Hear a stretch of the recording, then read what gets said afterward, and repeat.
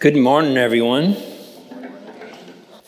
So we're not going to do Sunday school this morning because we don't have enough kids, because many of the kids are away listening to, or at Elora Road listening to John preach this morning. And I just wanted to really encourage all of you guys, if you do get a chance this week, to go make the trek out to Elora Road and listen to John preach. He is an incredible communicator of this new covenant. And I just think you'd be blessed beyond your belief if you could get out there. In fact, he's so good. A lot of the people that normally here aren't here, including my wife and my kids. I don't know what that means about me and what their faith in me is, but that's okay. But I thought this morning we could have some fun. Anyone want to have some fun this morning? All right. So I want you all to grab your phones. Everyone grab your phone, because we're going to need your phone for a moment here.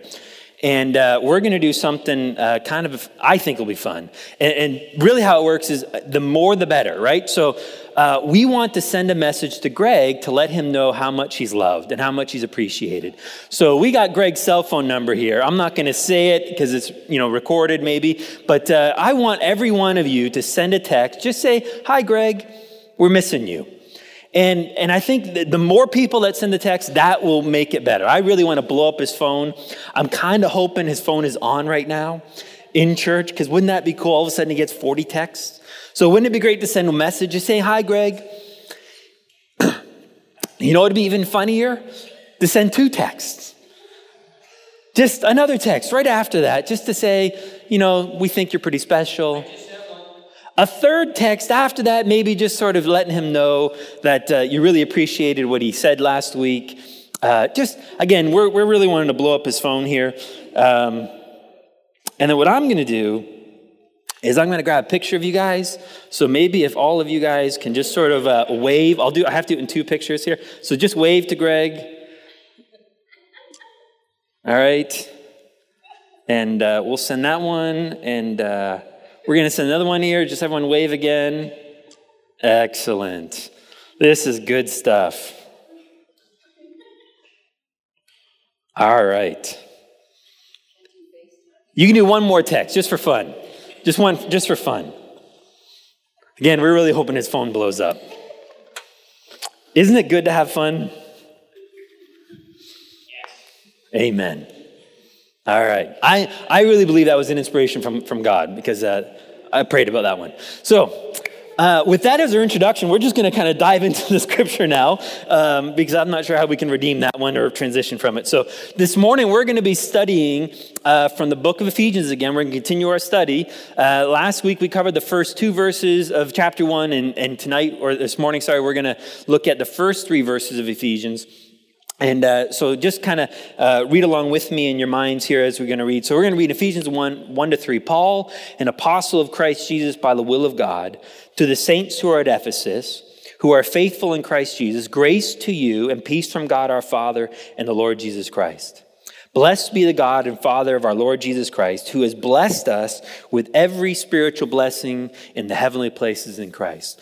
Father God, this morning as we look at this text and we key on some key messages or truths in these 3 verses, Father, would you open our hearts, open our minds, that we would be able to fully receive and embrace all that you have for us here. And that these truths would truly transform how we see you, how we see ourselves, how we see other people, and that would impact how we live and how we move forward. In your name we pray, amen. Well, growing up, my mom, she had a few sayings that she would say to me over and over again. And one of those sayings she would say to me all the time was, "You are what you eat." How many people had their parents say that, or you heard that? You are what you eat, right? She would also say that what you eat in your 20s determines how you feel in your 30s, and what you eat in your 30s determines how you feel in your 40s. I'm beginning to believe her on that now. But that one phrase, though, "you are what you eat," if that is true, then I never have to worry about becoming a vegetable. So I think that's safe for me. But there is some truth to that, right? You are what you eat. You are what you consume, maybe. You are basically what we put into ourselves. And that's true on many different levels. There was a time when psychologists, they used to argue and debate over this idea of this question of what makes a person who they are. And they would look at three different factors, and they say, well, is it someone's, their nature, or is it their nurture, or is it their environment? And they would kind of go back and forth. Which of those three really determines who a person is? So nature being, basically what that says is you are what you are based on your DNA. So basically, who you are was determined by your grandparents. You have really no say in it, and your nature determines everything. And I think that's true to some degree, right? I mean, if, for example, if my grandparents were all really, really big, I mean, they were all, 6'8" and really large people, then chances are I too would be 6'8" and a big, strong person. And that would have an impact on what I'd be doing. Maybe I would be in the NBA. Maybe I'd be the one, raining down threes and lifting up a championship trophy. And so that would impact, obviously, where I would go. Or maybe if my parents were super, super smart and I inherit some of that, then that may change some of my course directory. And so there is that sense of your nature, your DNA will have an impact on who you are and how you live. But then there's the nurture aspect. The nurture aspect says you are who you are based on your parents, based on your family of origin in terms of the culture that you grew up in, how your mom treated you, how your dad treated you, and what kind of family dynamics did you have. And so, were you an only child? Were you one of 10 kids? Were you the middle child, the oldest or the youngest? All of those factors would go into determining who you are. And so there's that nurture aspect of things. And then finally, there's the environment aspect. And the environment aspect says you are who you are based on the environment you're in today, based on your peer group and the society you're in and the culture you're in. And so whether you're in the deep south or whether you're in Quebec or whether you're in BC or, the southwest of the United States, all of that environment is going to have an impact on who you are. So of those three, the nature, the nurture, the environment, it's all three. All of them play a role to varying degrees in determining how we see ourselves and who we are. And really the key to all of it is what we think about ourselves. You see, we take these messages from all these other places around us and we allow those messages to begin to define us. And so Proverbs 23:7 says, as a man thinks, as a man believes about who he is, so is he. Meaning what I believe about myself determines how I live. Now, that's true to a point. I mean, in the sense that I can't talk myself into certain things. Growing up, I really wanted to be the goalie for the Toronto Maple Leafs. And I was determined to do that. I had all the belief in my mind that I could do that. If only a scout were to see me playing road hockey, then that would have been it, right? So the reality is there is no amount of positive thinking that could lead me down that path. That just wasn't going to happen. That being said, though, on the other side of it, my negative thinking could lead me away from it. Meaning that I can become a self-fulfilling prophecy based on what I think, based on what I believe. If I believe no one will love me, I will isolate, I will withdraw. And so in a very real sense, if you begin to believe negative things about yourself, that will restrict and inhibit how you move forward. And so the reality is then, shame understands this. And so what shame does, what the enemy does, is it will manipulate, it will lie to us, it will misinterpret the things that we've experienced growing up, the things that we're currently experiencing, the things around us to send us a message that maybe we're not good enough. Maybe to send us messages that we're not acceptable. Maybe send us messages that there's something wrong with you.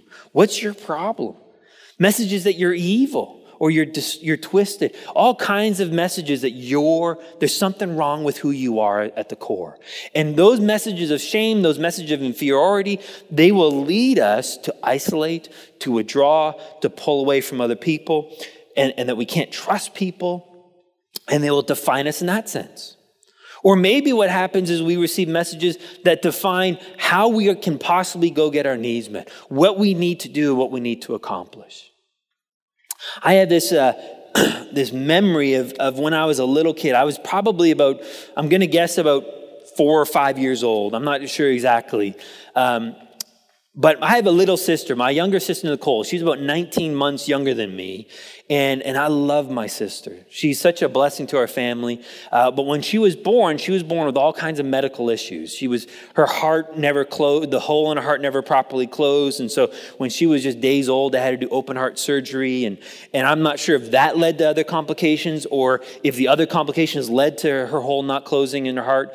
But she ended up growing up very developmentally delayed. And to this day, she's very developmentally delayed.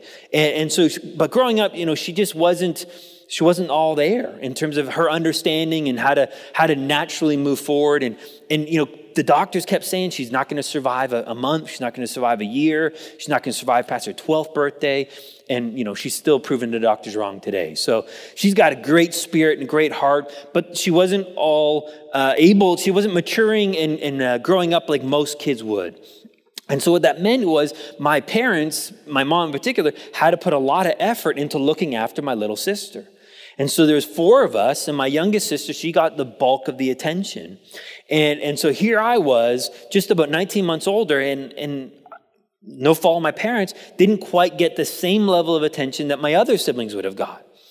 And so I remember one time, again, when I was about 4 or 5 years old, I'm guessing, my sister had a bath, and for whatever reason, she ended up pooping all into the bath. And so the bath was a mess. And my mom had to, take my sister out of that bath and clean her off somewhere else, and then was putting her to bed. And I remember coming into the bathroom and seeing all the mess there. And if I can be really honest, as a little 4 or 5-year-old, I was curious, and I wanted to know what it felt like. So I reached out and began to play with the poop because I wanted to know what it was like, right? There's a moment of honesty there. But then what I decided to do, I know, don't judge me, please, right? But then what I decided to do to redeem myself is I cleaned it up.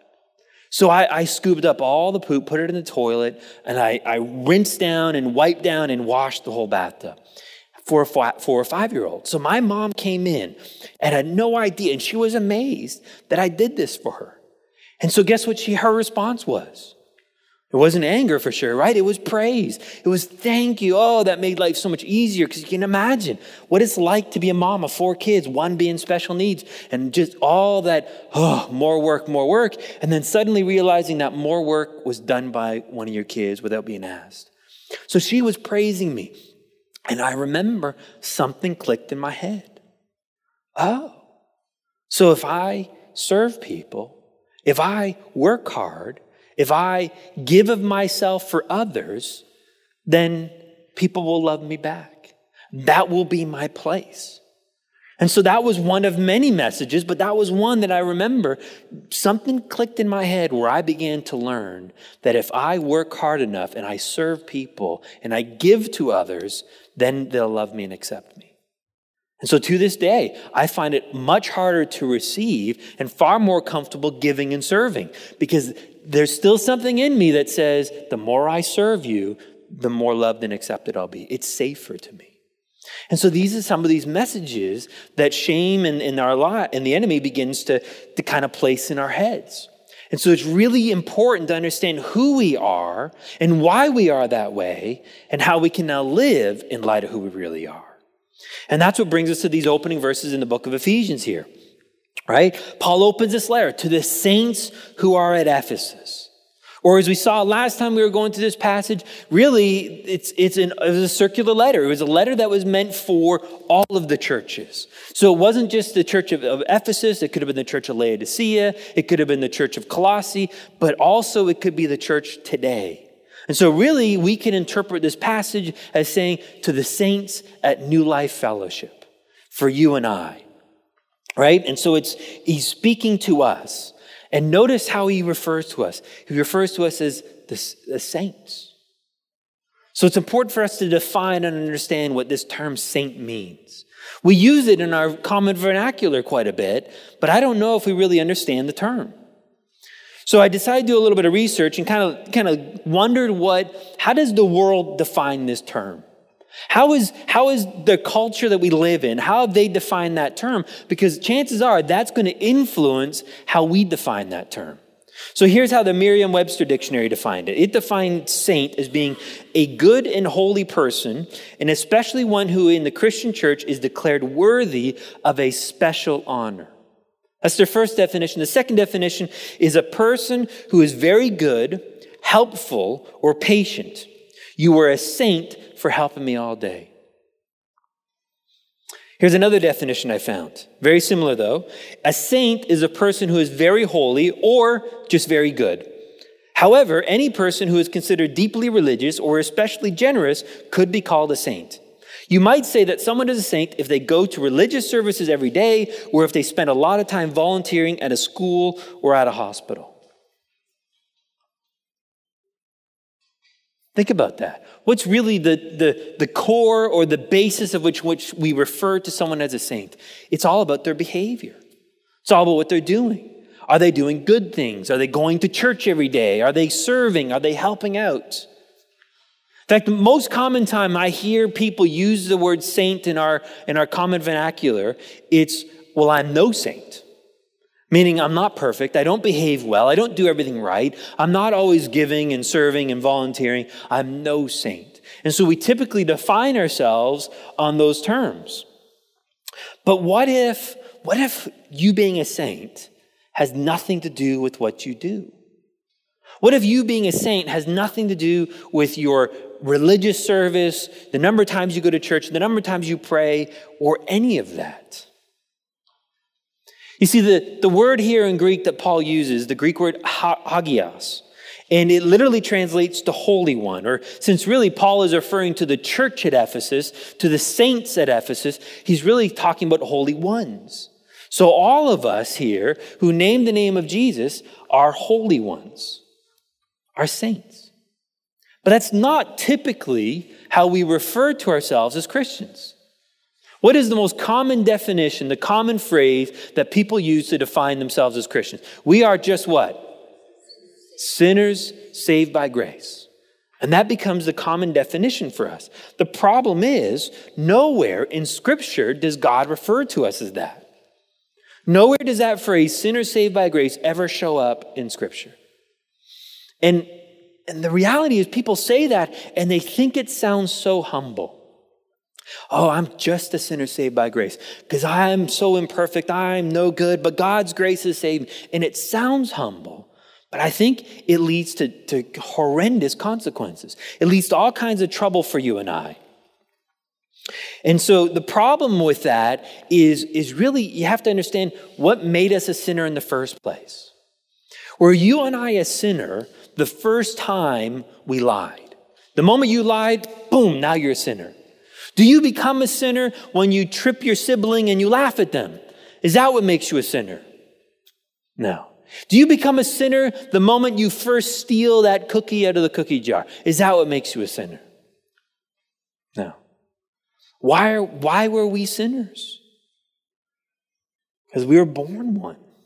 The reason we lied, the reason we tripped our sibling and laughed at them, the reason we stole the cookie jar, the reason we do all these horrible, selfish things is because you and I were born sinners. And we were born sinners not because of what you and I did, but because what our ancestor Adam did in the garden. So what that tells us is who you are is independent of what you do. Amen? Right? We were all born sinners because of that. Well, the wonderful thing is that God understood that, and so God realized that it wasn't going to be the number of righteous or holy or religious things that you would do to ever change you being a sinner. Because if you think about it, if you have a pig and he's born a pig, no matter how many times you bathe it, no matter how many times you dress it up in little outfits and put lipstick on it, maybe a little bow in its hair, and you brush it, at the end of the day, what do you got? A weird looking pig. That's all you've got at the end of the day. Because no matter what you do, you can't change its nature. You can't change who it is. And so you and I were born a sinner, but we didn't stay that way.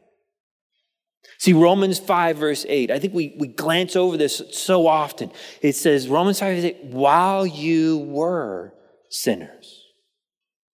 While you were sinners. What does that imply? Something's changed. That you were, but no longer. You at one time actually were a sinner, but something's different now. Something is altered about who you are, and you're no longer that. Something has changed in us. And so what's changed? Well, let's look at a verse in 2 Corinthians 5, verse 17. Therefore, if anyone is in Christ, meaning you've been joined to Christ, he's a new creation. Not a cleaned up, bathed with a little cute skirt on creation, but a wholly different, entirely new creation. The old has passed away. And when do we use that terminology, passed away? We're referring to when someone dies. You see, the sinner wasn't just forgiven. You see, if that's all that happened, then yeah, you still would be a forgiven sinner. But instead, God crucified that sinner with Jesus on that cross. That sinner no longer remains. Behold, the new has come. You're no longer that old person. You're no longer that sinner saved by grace. Now you are a saint. Now you are a holy one. You're someone entirely different.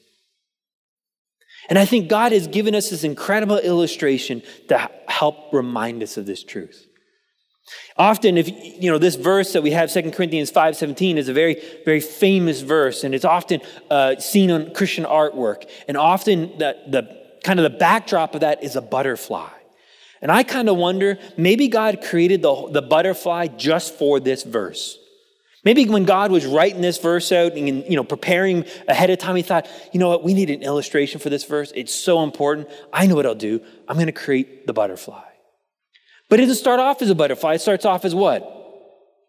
A little caterpillar, right? This little fat, hairy, multi-legged caterpillar that, lives amongst the trees, chewing on all these leaves, eating them up until it gets all fat in its belly. And then what does it do? It spins itself a cocoon and wraps itself up in this cocoon so it can begin to transform. Now, if you and I were to see a cocoon right in the middle of that transformation process, and we decided, you know what, I'm curious. I touched the poop, for goodness sake. Of course I'm curious, right? So I'm like, I'm sorry, Cheryl, I'm really sorry. That's going to ruin your whole day, isn't it, right? But nonetheless, so you're curious. We're like, we got to find out what's inside of that. And so I grab my pocket knife and I slip open the cocoon very gently, and I open it up. And am I going to see a caterpillar shriek at me because it's still getting changed? Is that what we're going to find? No. Do you know what you will find if you were to open up that cocoon in the middle of the transformation process? You would find black ooze, black goo. See, what happens to the caterpillar is the caterpillar actually dies, and it decomposes. And then it recreates, it reforms this incredible, they call it a metamorphosis, that everything about this thing is now changed, and it reconstitutes itself now as a new creation, something different. And it breaks forth out of that cocoon, and now it begins to fly. And we look at it and we say, wow, look at the caterpillar saved by the cocoon. Is that what we call it? No. We don't call it a caterpillar anymore because we recognize that it is forever different. It's not just a caterpillar with wings. It's something different now. It is now a butterfly. And that's what God's done with you and I. That you were this caterpillar, but you were placed in Christ and crucified, and that old self is dead and gone. And you're now someone new, not a sinner saved by grace, but a holy one. A holy person. In fact, this will really blow your mind. You are the holiest person on the face of the earth today. So let's really prove that. Turn to your neighbor and tell them that you are the holiest person on the face of the earth. Go ahead.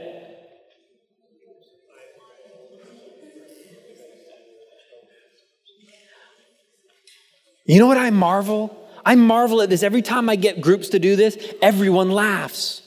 They say it and they laugh and they go, oh, this is so funny. It's not true, but I'll say it to humor him, right? They don't actually believe it. And that's why it's so funny to people. But the reality is that's true. You are, in fact, the holiest person on the face of the earth. Let me prove it to you. Remember the story of Moses in the burning bush? Right? Moses is walking through this wilderness and he's looking after the sheep, and God needs to get his attention. God wants to kind of draw Moses' attention, and God understands how to get men's attention, so he starts a fire. right? Because really nothing gets a man's attention like fire, right? I mean, the moment there's a fire, oh, fire. So Moses got to go check it out. And so he sees this fire burning, and then God says, well, that's not enough. We got to get him really curious. So it's a fire that doesn't consume itself. So Moses is like, that's an odd fire. Now I'm really curious. So he gets really close to it now. And God's like, that's not enough. And he begins to speak. And now God's really got Moses' attention, right? Because it's a fire, and it's an odd fire, and it's a fire that talks. How cool is that? Now I really got to go check it out. So he approaches the fire, and what does the bush say to Moses? Take off your shoes, because I just swept in this place. Is that what he says? No, he says, take off your shoes, because this is holy ground. So Moses has to remove his sandals. Now think about it. What was so holy about that bush? I mean, really think about that for a moment. Was it the right size of bush? Was it really massive and really big? Did it have the right amount of fruit? Was it such ripe fruit and delicious fruit? It had all kinds of berries on it maybe, right? Was it just this wonderful shade of green? Was it just this, the right age of bush? What was so special about the bush? God was in the bush. Had nothing to do with the bush, right? The fact that God was in the bush, that's what made it holy ground. In fact, because God was in the bush, could we not say in that moment, at that time, that little parcel of ground that was the bush was the holiest place on the face of the earth? Amen? Well, what if God wasn't in that bush? What if he was in the bush that was 5 meters to the left over here? Would that have been the holy ground? Sure would have been. Well, what if that bush was really weak? I mean, just a little tiny sapling. What if it had no fruit? What if the leaves are really small and brown? What if it was highly diseased and about to die? Would have any of it mattered? No. Because it wasn't about the bush. It wasn't about the fruit the bush offered. It wasn't what the bush was able to do. It was the fact that the one in the bush is what made it holy. You see, what God has done is he's put his life where? In you and I. In 1 Corinthians 6 and verse 19, we have it up on the screen here. It says that, or do you not know that your body is the temple of the Holy Spirit? That the Holy Spirit, God himself, resides in you, in you guys right now. That's what makes you the holiest people on the face of the earth. Well, what if you leave here and you end up, speeding? Are you still holy? Yeah. What if you leave here and you go and you lie? Are you still holy? Yeah. What if you leave here and you go steal something? Are you still holy? Sure you are. What if you leave here and go eat Taco Bell? I'd just be concerned about you, that's all. But you're still holy, right? So the reality is it doesn't matter what you do. It doesn't matter how many times you pray and read your Bible. That doesn't define your holiness. Your holiness has been defined by the one who lives inside of you. And the one who lives inside of you is Jesus Christ himself. That's what makes you the holiest person on the face of the earth. But if the person next to you has accepted Jesus, guess what?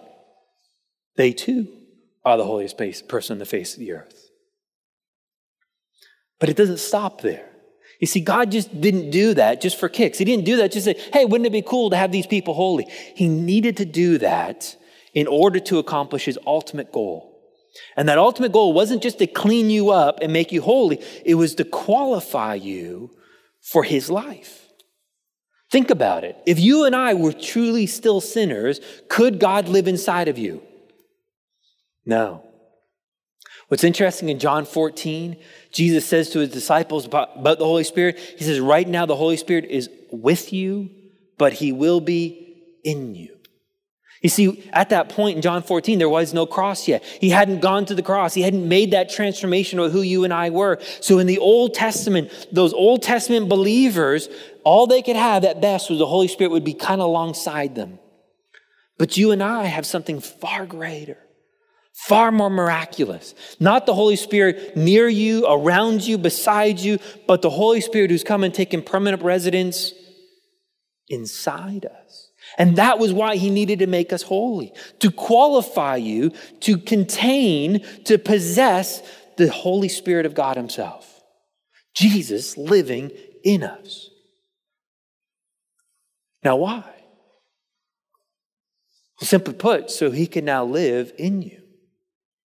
Not just so he could take up residence and be close to you, not just so that he could keep you company on cold and lonely nights, not just so that he can speak to you without long distance charges, but rather so that Jesus himself could express his life, his power through you and I. And that's what makes all the difference. You see, in my own ability, in my own strength, I really don't have much to offer people. I have this much patience. Now, some people have this much and some people have this much, but it is a limited supply of patience. I have a limited supply of peace. And I'm discovering with 5 kids, that is more, those 5 kids require more patience and peace than I have. I have only so much love. I only have so much kindness and so much goodness. And if it's up to me and my abilities, I'm going to run out pretty quickly. But how much peace and patience does Jesus have? An unlimited amount. And so what he's done is he's put his life inside of me to empower me to do that which I cannot. So I was praying, thinking about this, God, how do I illustrate this to people? And this is the illustration I think he gave me. Think about a light bulb, right? We got light bulbs in here. You probably got light bulbs in your home, and I imagine, and our world is filled with light bulbs. Now think about it. A light bulb on its own, how much can it do? Nothing. All it is just a collection of materials. And whether it be a LED light or a fluorescent light or an incandescent, the old one with the wire across there, all it can do is just take up space. It really on its own can't do very much. Makes a lousy doorstop, can't open letters, right? It just can't do much at all.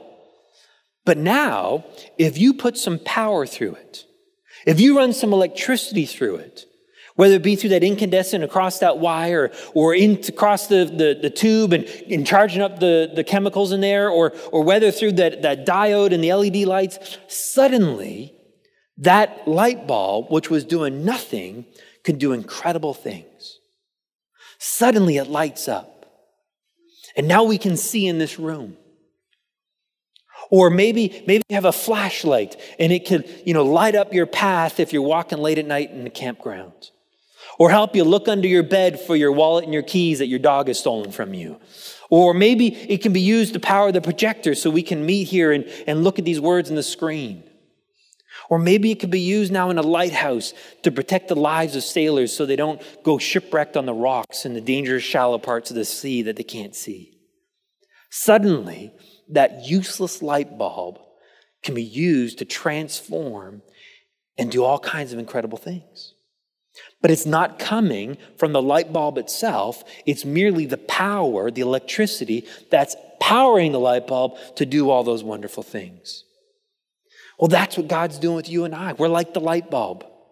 By ourselves, we can do nothing. Isn't that what John 15:5 says? By ourselves, in our own strength, we're like that light bulb that makes a lousy doorstop and a lousy letter opener. We can't offer much to this world. But suddenly you run some power, some electricity through us, the life of Jesus, and suddenly we are capable of all kinds of things. Suddenly now, it's not my limited supply of peace. I have an infinite amount of peace, the peace of Jesus Christ. It's not just my patience.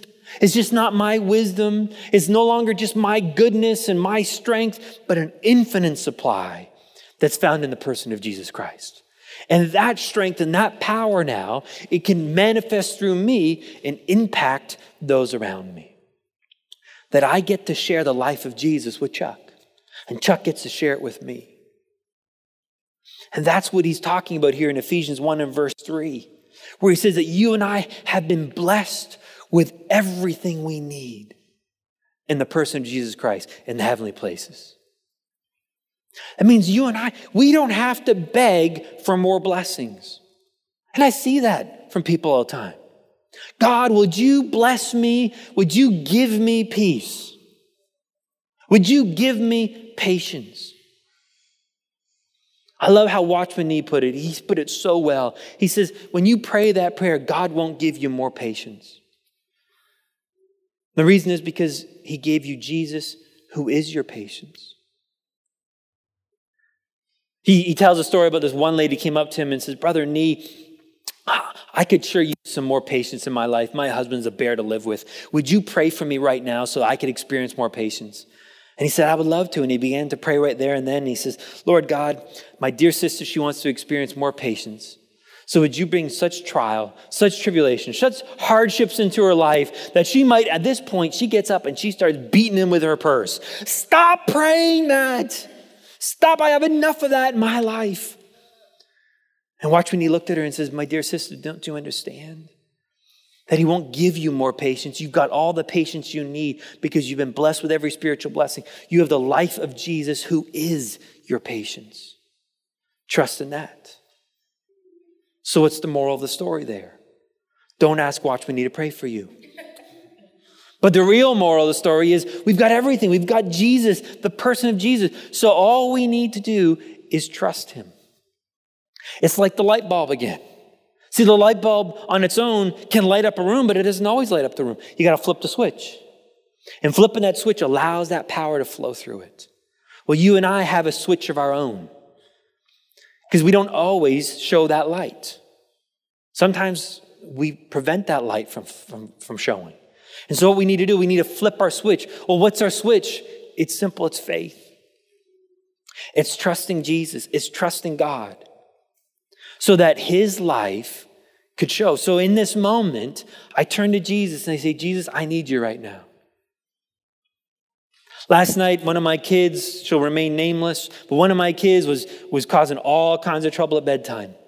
Did not want to go down, was getting up for all kinds of reasons, and there's a pattern in this. And so me as a parent, I got a couple different options here. Do I come down on them hard? Do I just begin to scold them and yell at them and so forth? And there might be a time to give them a kind of a stiff lecture. But I was praying, I said, God, what do I do here? And he revealed to me that really what she needed was self-control. That she couldn't make good choices in that moment.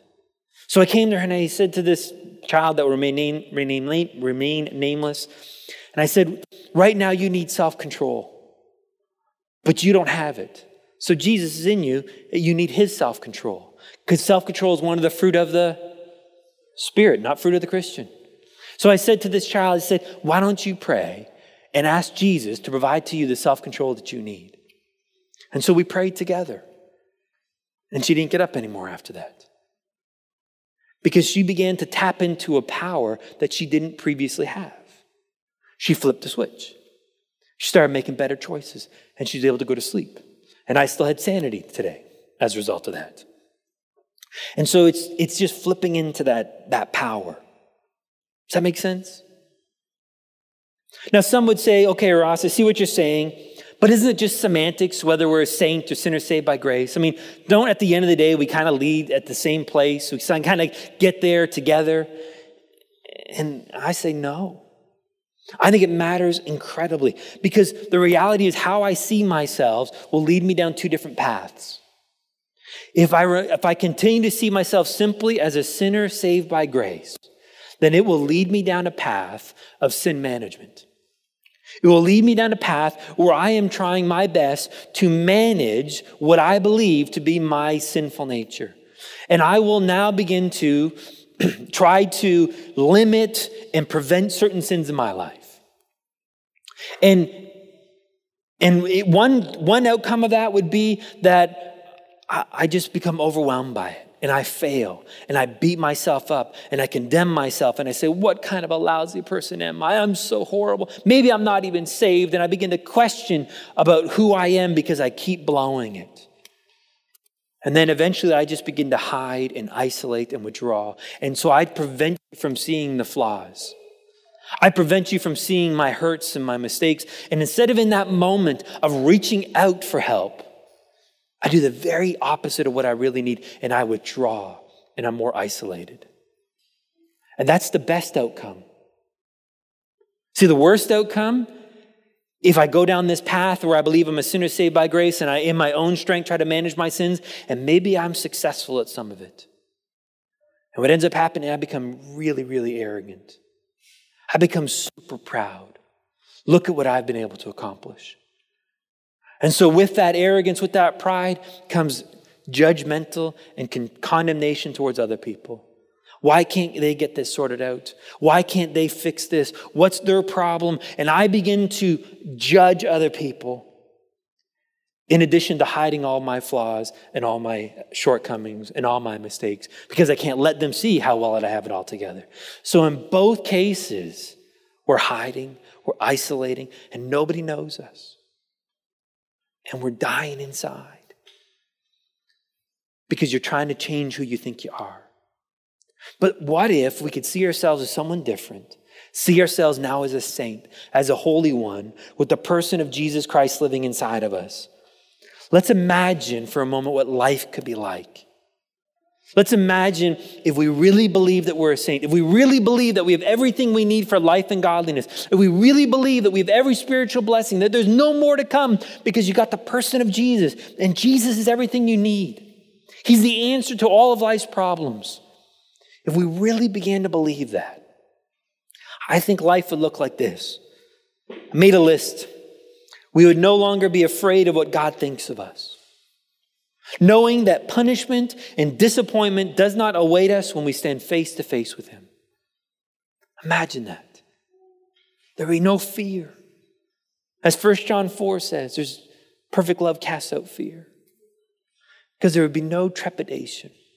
I know that when I stand face to face with my Jesus, with my Lord and Savior, there's going to be a giant smile. There's only going to be a loving response. And I'm no longer afraid of what he thinks of me because I know I am his Holy One. I am his beloved.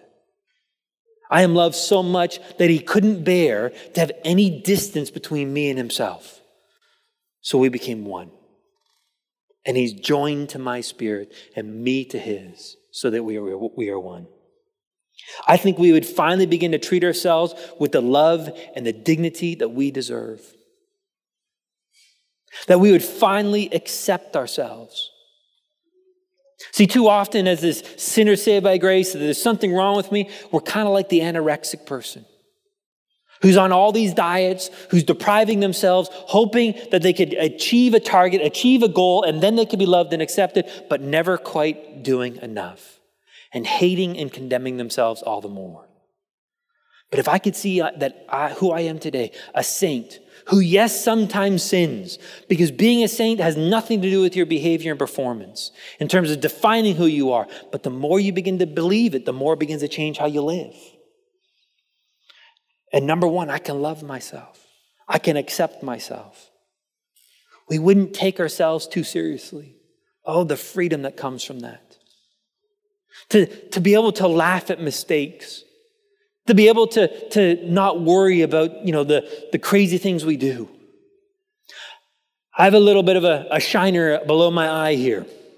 And I don't know if you can see it in this light, but when we go out, you'll be able to see it better. And I was trying to think, what kind of a cool story can I come up with, right? I was telling my kids, well, I fought a dragon, and, that's what happened to me, right? And so what kind of cool story? The reality is, you know how I got this? I was playing volleyball. And the guy made a spike, and I went to go bump it, and I bumped it just not very well, and went off my arms, into my face, hit my sunglasses, and now I got a shiner. Isn't that a fun story, right? Isn't that exciting? And you know what? Others are watching that. You know what their response was? They laughed. Do you know why they laughed at me? Because it was funny. And that's okay. I told them beforehand, I'm here to make other people feel better about themselves. Because if they see me playing volleyball, they go, well, I'm not that bad. But I'm also here as a testament of my righteousness in Christ. It's okay to laugh at ourselves. So we can laugh at our mistakes and the embarrassing things we do. We wouldn't let shame lie to us in order that it would isolate and control us. That we wouldn't withdraw and pull away, but I could show up and say, here I am. I am loved by Jesus. We would experience hope, joy, peace, and rest. And I capitalized all those things because that's a person. Hope is a person. Joy is a person. Peace is a person. Rest is a person.